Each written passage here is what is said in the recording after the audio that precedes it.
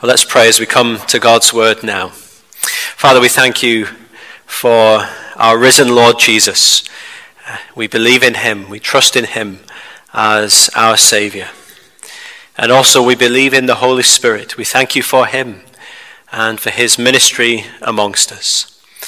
And we pray that even now as we come to your word, that the Spirit of Christ would be at work amongst us, and that our minds stand the Scriptures, that we might respond with repentance and faith in our Lord Jesus, in whose name we ask all of these things. Amen. Well, please do have your Bible open there at that passage of Scripture which we read a little earlier on in our service tonight, Luke chapter 24 and verses 36 through to 49. And as you just cast your eye over Luke's account of the first Easter day here in chapter 24, you notice that he presents it to us in three distinct episodes. There is the episode of the empty tomb, there in verses 1 to 12. Then there is the episode of the Emmaus Road in verses 13 through 35. And then the third and final episode from that day is the episode of the locked room, as I'm going to call it, here in these verses to which we turn this evening. And so far in this sermon series in Luke's Gospel, we've of course looked at the first of those two episodes of that Easter day. And it has to be said that the risen Jesus has been somewhat elusive so far. In the episode of the empty tomb, he doesn't appear at all.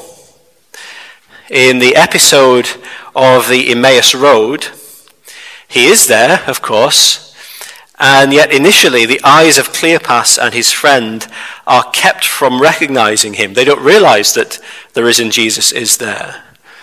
Then eventually, when at last their eyes are opened and they see that Jesus is before them and that he is risen, at that moment he then vanishes from their sight. And you notice, don't you, so far in Luke's account of Resurrection Day, the risen Jesus has been somewhat elusive. And all of that is going to change as we come to episode 3, the episode of the locked room. And as we look at these verses tonight, I'd like us to notice 4 things from this episode. Firstly this: the risen Jesus brings peace. The risen Jesus brings peace. So let's set the scene. It's late into the evening. We're in a crowded room somewhere in Jerusalem. 10 of the apostles are there, and along with them there's a number of other followers of Jesus. And a few minutes previously, Cleopas and his friend have come into the room.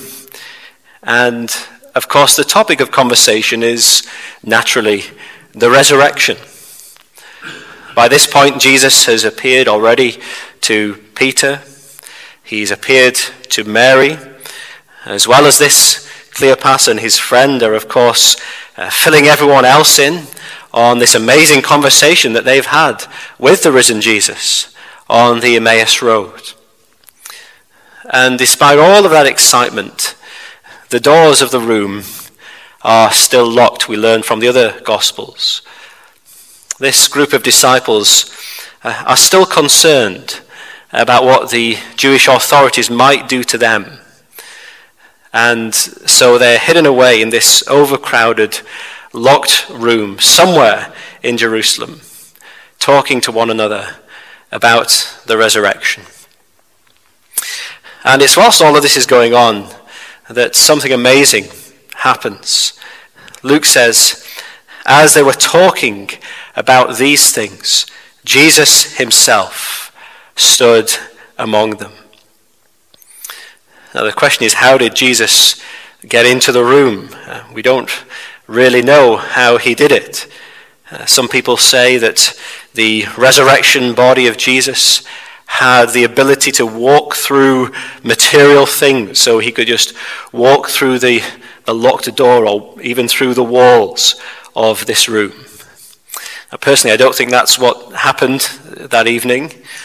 Remember how we've just been told that a few verses beforehand that Jesus had vanished as he was speaking to Cleopas and his friend. And I think, therefore, that just as Jesus was able to vanish like that, he was also able to appear suddenly.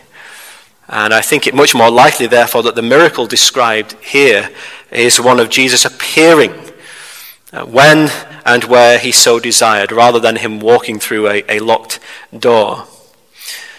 And where did Jesus desire to appear that evening? And he desired to appear with his followers, his people, his church. There they were, gathered together in his name on a Sunday evening, gathered together in order to speak to one another about the death and the resurrection of Jesus and all that it meant for them. And Jesus desired to be present with them as they did so.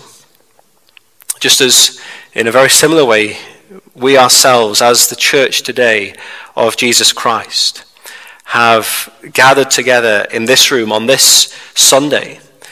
And we have done so in Christ's name in order to speak to one another about the death and the resurrection of Jesus Christ and all that it means for us. And as surely as Jesus was present in that room with them, the risen Jesus is present with us tonight by his Spirit. And what did Jesus have to say to his people as he was present with them that evening? Well, he says simply this: peace to you. Peace to you. And don't miss the significance of that short statement. Just pause for a moment and consider when Jesus had last been with this group of disciples as a group like this. It had been, of course, in the Garden of Gethsemane just 3 days beforehand. And remember how repeatedly some of the disciples had fallen asleep, even though Jesus had repeatedly asked them to pray. Remember how when the Jewish authorities and the Roman soldiers turned up in order to arrest Jesus, the disciples deserted him. Remember how 3 times Peter had denied him. Time and time again that evening, the disciples had let Jesus down in his moment of greatest need. But now, as the risen Jesus comes to be with his disciples together once again, there is no disapproving shake of the head, is there? There's no rolling of the eyes. There's no rebuke even. And instead, the risen Jesus brings peace to his followers. Peace to you. What a gracious Saviour we have. Let that comfort your heart, that you may have let him down in 1,000 different ways. You may feel utterly unworthy of standing before Jesus. But there is this wonderful assurance here for you, isn't there? Jesus is not disgusted with you. He doesn't keep you at arm's length. As someone has put it, there is in his almighty heart an infinite willingness to put away man's transgressions. Though our sins have been as scarlet, he is ever ready to make them white as snow, to blot them out, to cast them behind his back, to bury them in the depths of the sea, to remember them no more. The risen Jesus comes to his people saying, peace to you. Now, what is the peace that Jesus speaks of here? Remember how at the start of Luke's gospel, at the birth of Jesus, the angels had sung these words, "Glory to God in the highest, and on earth peace among those with whom he is pleased." Remember how later on in Luke's gospel, Jesus said to the sinful woman, "Your faith has saved you, go in peace." This is peace with God that Jesus speaks of. Thanks to his death, thanks to his resurrection, our sin is paid for, we're forgiven, we're reconciled to God, we're declared right in his eyes, we're adopted into his family, we've been brought near, though by nature and by practice we were so far off. And we are now at peace with our God forevermore. Paul says to the Romans, since we have been justified by faith, we have peace with God through our Lord Jesus Christ. There's the first thing to notice from the episode of the locked room. The risen Jesus brings peace. And secondly, notice this, the risen Jesus provides proof. The risen Jesus provides proof. And the disciples, it has to be said, were pretty slow in fully accepting the truth of the resurrection, despite the fact that Jesus had repeatedly predicted that he would rise from the dead. And even despite the fact that he'd already appeared to some of the people in that room that day. Despite the fact that there he is now standing in front of them for them all to see. He's speaking to them. Those in the room that evening still can't quite take it all in. Luke says they were startled and frightened and thought they saw a spirit. And they're still trying to make sense of it all. It's all just too much for them to take in as yet. And they feel this mixture in their minds and hearts of joy, but also fear, belief, but also unbelief mixed in there as well. And so when Jesus suddenly appears in the room before them, out of thin air, so to speak, some of them think that this is a ghost who is before them. And once again, Jesus graciously condescends to his followers. He says to them, "Why are you troubled? And why do doubts arise in your hearts?" And in order to deal with their troubled hearts, and in order to dispel those doubts, Jesus provides proof of his resurrection. Notice he does that in two ways. First of all, he displays his wounds. He says to the disciples, "See my hands and my feet, that it is I myself. Touch me and see. For a spirit does not have flesh and bones, as you see that I have." And when he had said this, he showed them his hands and his feet. The resurrected body of Jesus still bears the wounds of his suffering. They will be the only wounds visible in glory. And those wounds bear witness to the fact that Jesus has suffered for his people. And by those wounds, as Isaiah puts it, by those wounds we are ourselves healed. And Jesus invites his disciples to take a close inspection of these wounds, just as he would do so for Thomas a week later. Thomas was not there in this room at this point. And the wounds on the hands and the feet of the risen Jesus prove beyond all doubt that the same Jesus who died by crucifixion on the Friday afternoon and whose body was placed in the tomb that evening rose again, physically, the same body walking out of that grave on the Sunday morning. And if that wasn't enough, Jesus then provides a second proof of his resurrection. The disciples are still disbelieving for joy. Still the reality hasn't sunk in. Still they don't know what to make of what they see before them. There's this amalgamation of joy and disbelief swirling round in the hearts of the disciples still. And so Jesus provides yet more proof of his resurrection. Then he said to his disciples, "Have you anything here to eat?" So they gave him a piece of fish, and he took it and ate it before their eyes. And of course, it's not that Jesus is particularly hungry at this point. It's not that all of a sudden he really needs something to eat. No, once again, he is providing proof of his bodily resurrection. The risen Jesus is not a spirit floating around. He's not an apparition. He's not a vision. No, he is as physical as you are and I am. He can pick up a piece of food and he can eat it just like we can. And by doing this, you see, Jesus is graciously condescending to his disciples. He's meeting them in the midst of their confusion and their unbelief.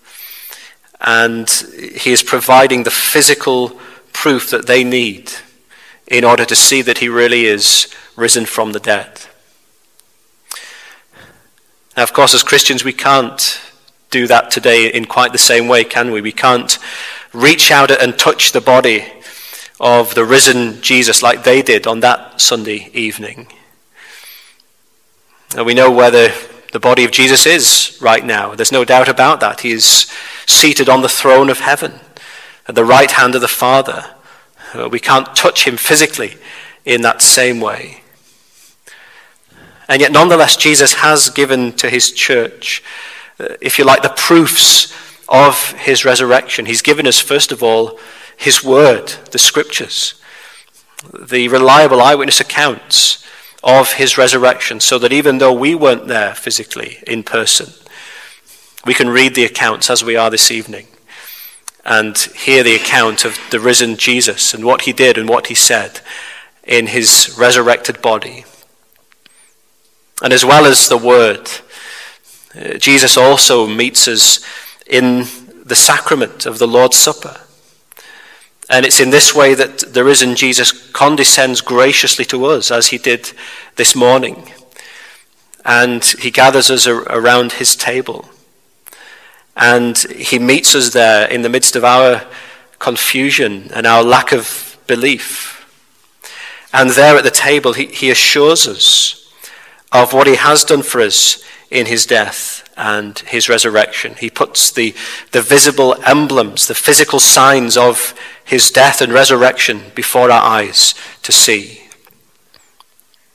And so in the words of the Heidelberg Catechism, when we come to the Lord's table as we did this morning, we can say, as surely as I see with my eyes the bread of the Lord broken for me and the cup given to me, so surely was his body offered for me and his blood poured out for me on the cross.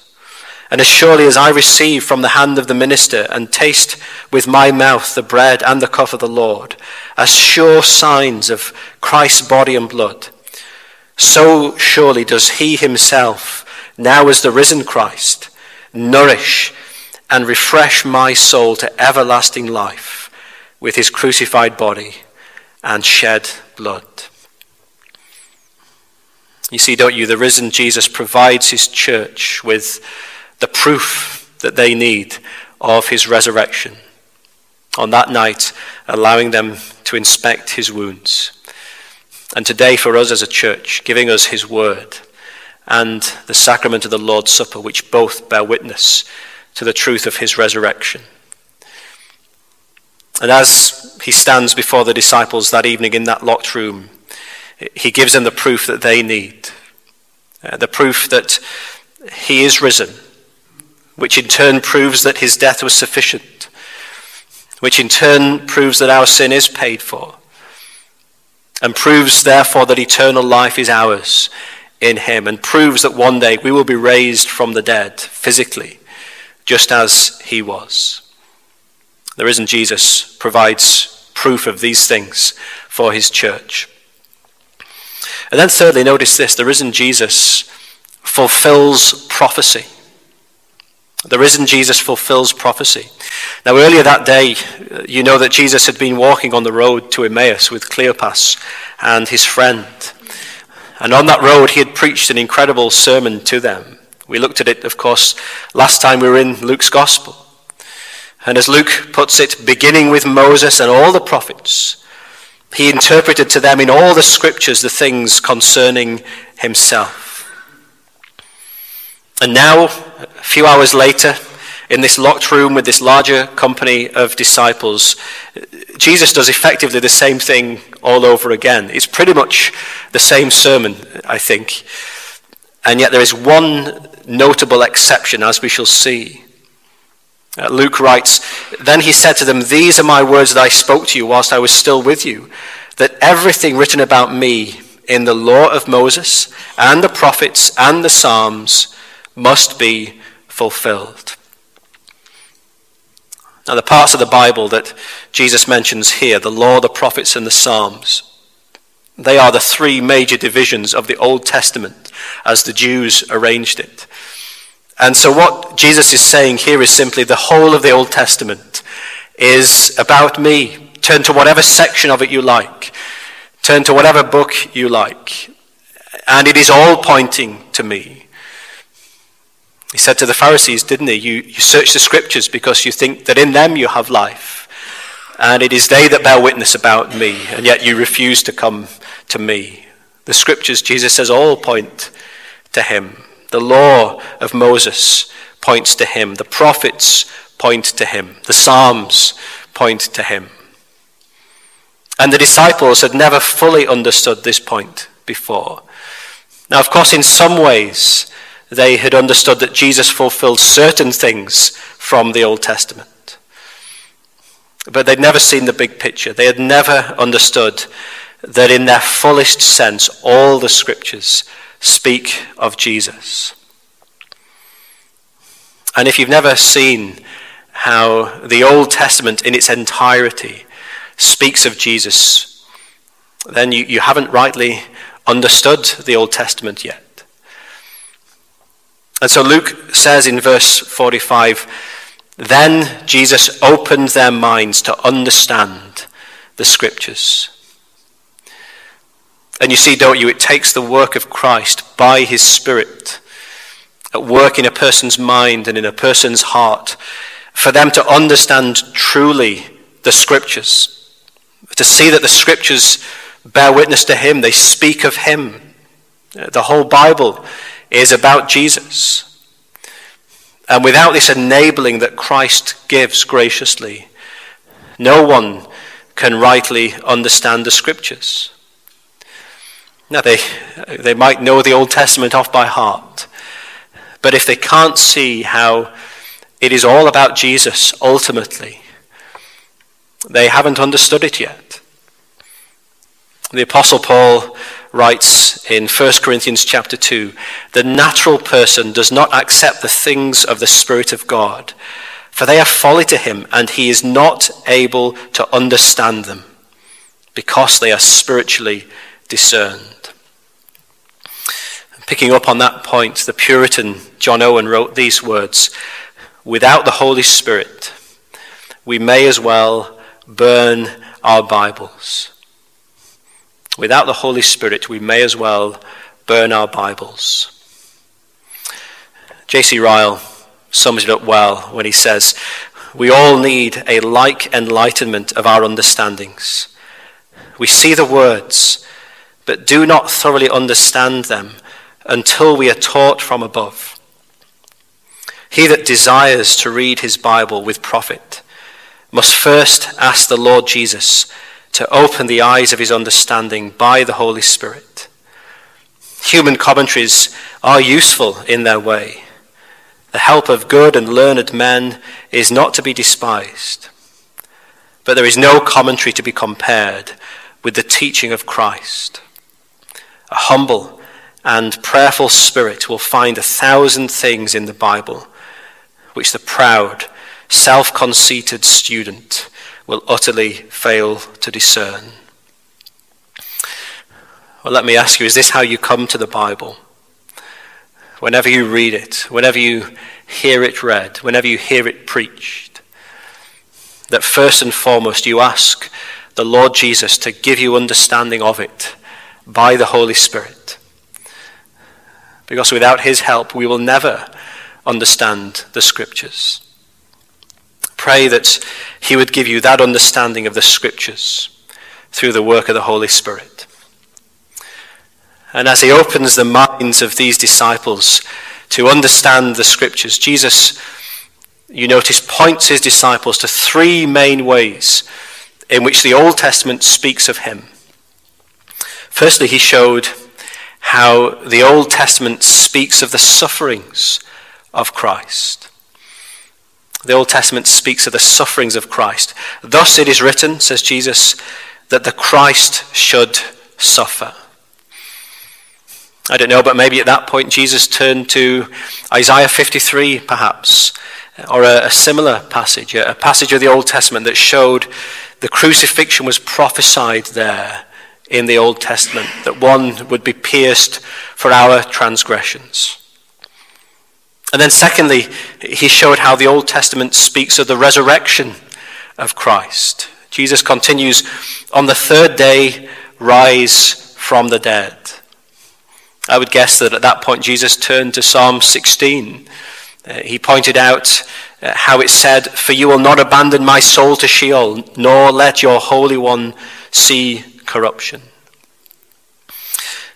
Remember, Jesus had made both of those first 2 points in that sermon that he'd preached on the road to Emmaus. Just glance back for a second at verse 26. Jesus says there, was it not necessary that the Christ should suffer these things and enter into his glory? You see those first 2 points, don't you? The suffering of Christ and his glory, his death and his resurrection. But in the locked room, when he gives this sermon for the second time, he adds a third point to it. And the third point is this. He points out how the Old Testament speaks of the proclamation of Christ to all nations. And so he continues, and that repentance for the forgiveness of sins should be proclaimed in his name to all nations, beginning from Jerusalem. Now you might ask, why does Jesus add this third point to the sermon? Why not keep it to the 2 that he'd given on the road to Emmaus? Why add the third point? And I think the reason is because as he preaches this sermon this time around, it's not just Cleopas and his friend who are there, but now the group of the apostles are there as well. And of course, they will have this primary role in taking that gospel out from Jerusalem to the nations. And Jesus shows how that work of gospel proclamation throughout the world is prophesied in the Old Testament, even as the death of Christ and the resurrection of Christ was prophesied in the Old Testament. And again, I don't know, but maybe Jesus turned to Isaiah 49 at this point in the sermon, where the Lord says of him, the suffering servant, it is too light a thing that you should be my servant to raise up the tribes of Jacob and to bring back the preserved of Israel. I will make you as a light for the nations, that my salvation may reach to the end of the earth. Not just salvation for Jacob and Israel, but salvation for people all over the world, prophesies Isaiah. And here we are, 2,000 years later, 2,000 miles away, here in this little town of Crumlin, on this small island in the Atlantic Ocean. And even here, and even now, this same message of repentance for the forgiveness of sins in Jesus' name is being proclaimed, fulfilling this prophecy. The question is, of course, how have you responded to that message? And it's clear, isn't it? The response that is called for is one of repentance. That is turning away from sin and turning toward Jesus in faith, resting on him alone, and recognizing that without him there is no hope for any of us. And for those who respond in that way, there is the assurance that all of their sin is forgiven in Christ's name. And they're now at peace with God through our Lord Jesus Christ. I wonder, is that how you responded to this proclamation of Christ? And if you are someone who has repented of sin and has trusted in Jesus, well, what are you to do now? And simply you are to get involved in this great work that Jesus speaks of here, of the gospel of Jesus being proclaimed to all the nations of the world. It is a huge job, isn't it? And to that end, the risen Jesus sends power to energize and to enable his church for the task that is set before her. And that's the fourth and the final thing to notice here in the episode of the locked room, that the risen Jesus sends power. He sends power. And the apostles would not have to undertake this enormous task in their own strength, thankfully. No, the risen Jesus would send them all the help that they would need as his witnesses, so that they could take his gospel out from Jerusalem to the nations of the world. And so Jesus continues, you are witnesses of these things, and behold, I am sending the promise of my Father upon you. But stay in the city until you are clothed with power from on high. What's Jesus talking about here when he mentions the promise of my Father and power from on high? He is, of course, talking about the Holy Spirit. The Holy Spirit is the promise of the Father, because long since the Father had promised again and again through the prophets that the Holy Spirit would be poured out upon his people. So we might turn, for example, to Ezekiel 36, where the Lord promises, I will give you a new heart, and a new spirit I will put within you. And I will remove the heart of stone from your flesh and give you a heart of flesh. And I will put my spirit within you and cause you to walk in my statutes and be careful to obey my rules. And that promise of the Father, that gift of the Holy Spirit, was of course fulfilled on the day of Pentecost, when the Spirit was poured out upon the church. And it is the Holy Spirit who empowers the church to be true and effective witnesses in taking the gospel to the nations. He's what we need, isn't he? If we're going to be faithful in our part of this great work of sharing Christ with the world. We can't do it on our own, and thankfully we don't have to. And by giving us his Spirit, the risen Jesus has sent power to us so that we can be effective in our witness as a church and as individuals. And so pray that we would know that power of the Spirit in all of our work as a church, as we serve our risen Lord and Saviour. Let's pray together now.